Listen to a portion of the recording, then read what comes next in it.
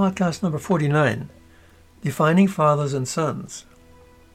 Malachi's prophecy of Elijah's turning the hearts of the fathers to the children and the hearts of the children to the fathers has thus far been interpreted almost exclusively in the context of performing saving ordinances for the dead. Lost from sight has been the covenantal definition of fathers in relation to sons, Hebrew banim, King James Version, children, within the intended context of the Davidic covenant and its significance for the house of Israel's physical protection from calamities during the coming great and dreadful day of the Lord, God's day of judgment upon a wicked world.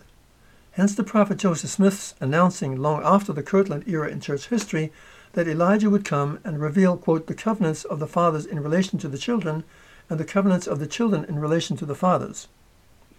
The role of end-time fathers, of proxy saviors who minister as kings and priests, nuances Malachi's prophecy that a bond must be created between fathers and sons to prevent the earth from being smitten with a curse at Jehovah's coming. A variation of Malachi's prophecy thus states that, quote, Elijah was to plant in the hearts of the children the promises made to the fathers, lest the whole earth be smitten with a curse and be utterly wasted at his coming. God's promises to Israel's fathers, Abraham, Isaac, Jacob, Joseph, and others, included an endless posterity for which they acted as fathers or proxy saviors by sacrificing all things. Called the Gospel of Abraham, this doctrine teaches that, quote, in us and our seed all generations after us should be blessed.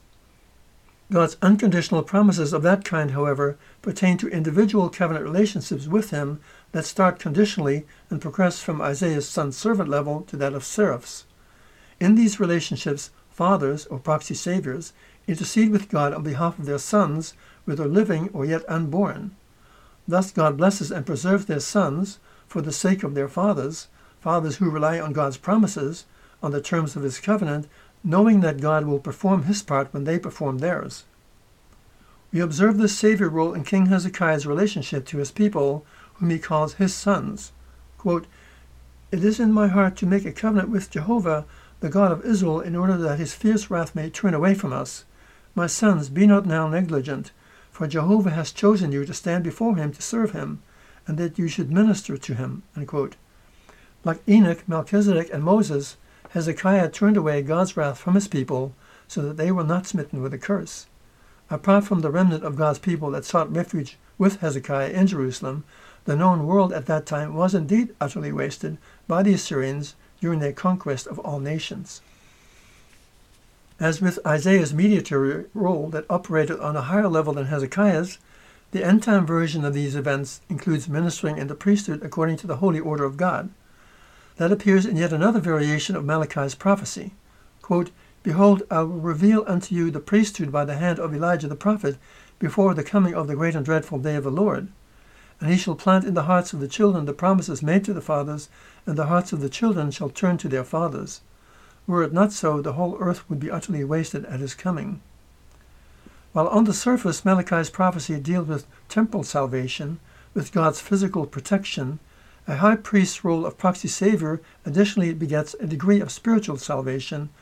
Both stem from covenant relationships between fathers and sons, as under the terms of the Davidic covenant that create the conditions under which salvation can occur. In short, on both Isaiah's son-servant and seraph levels, fathers answer for their sons' disloyalties to God in the pattern of emperor-vassal relationships when seeking the physical protection of those to whom they minister. Their proxy functions involve fathers suffering for the sake of their sons, as did King Hezekiah, on account of covenant curses or penalties that may have accrued from their sons' transgressions. In an end-time context, for example, sons from among Israel's natural lineages of the house of Israel, who are newly converting to Israel's God, require fathers or proxy saviors to vouch for them before God until such time as they themselves ascend spiritually to become just men made perfect and members of the church of the firstborn. If it is in the hearts of end-time fathers to do so, and if it is in the hearts of those to whom they minister to heed their counsel, then God's promise is that he will preserve their lives at the very time the rest of the world is being smitten with a curse and utterly wasted. Persons who qualify as end-time fathers on the seraph level include certain spiritual kings and queens of the Gentiles, saviors on Mount Zion, angels who gather God's elect, and the 144,000 servants of God who are sealed with the Father's name written on their foreheads, all of whom are candidates for one and the same category of high priests according to the holy order of God. To those who comprise their sons, these kings and priests at first minister spiritually before delivering them physically. Their knowledge of God's promises, of the terms of the Davidic covenant, assures them that by bearing the iniquities of their sons, they, like God's end-time servant, will vindicate many, from Isaiah 53:11. As guarantors of their sons' loyalties to God during their sons' tender phase, these fathers, their proxy saviors, obligate God to deliver them according to his promises. Central to divine protection in the end time as anciently is that it takes place solely within the framework of the covenants God makes with his people and with individuals. Simply stated, outside of God's covenants, there exists no provision for deliverance from a mortal threat. To remove God's covenants from the equation, therefore, is to remove plain and precious parts from God's word. To destroy the foundation of God's relationship to humanity and to negate his promises to the fathers concerning the deliverance of their sons.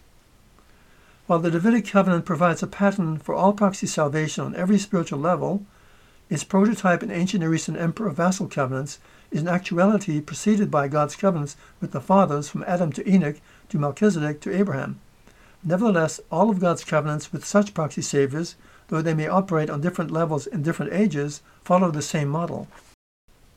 In conjunction with turning the hearts of the children to their fathers and the hearts of the fathers to the children, appears a scriptural directive to, quote, turn the hearts of the Jews unto the prophets, and the prophets unto the Jews. Doctrine and Covenants 98:16 and 17. The parallel positioning of these verses, which equates the prophets with the fathers and the Jews with the children, implies two things. One, that the Jews are descendants or children of the prophets, and two, that at some point the Jews will have fathers, proxy saviors, who are prophets to minister to them. Both meanings are valid, though our discussion has centered on the role of end-time fathers toward end-time sons. In other words, the hearts of the Jews will indeed turn to the covenants and promises God made with their ancestral fathers, but they will also turn to those spiritual fathers in the priesthood, according to the holy order of God, who minister to them those same covenants and promises. Thank you for listening to podcast number 49 and to the entire series. Thank you very much. I'm glad we became acquainted. And I can't say see you next time, but I'll say catch you another time.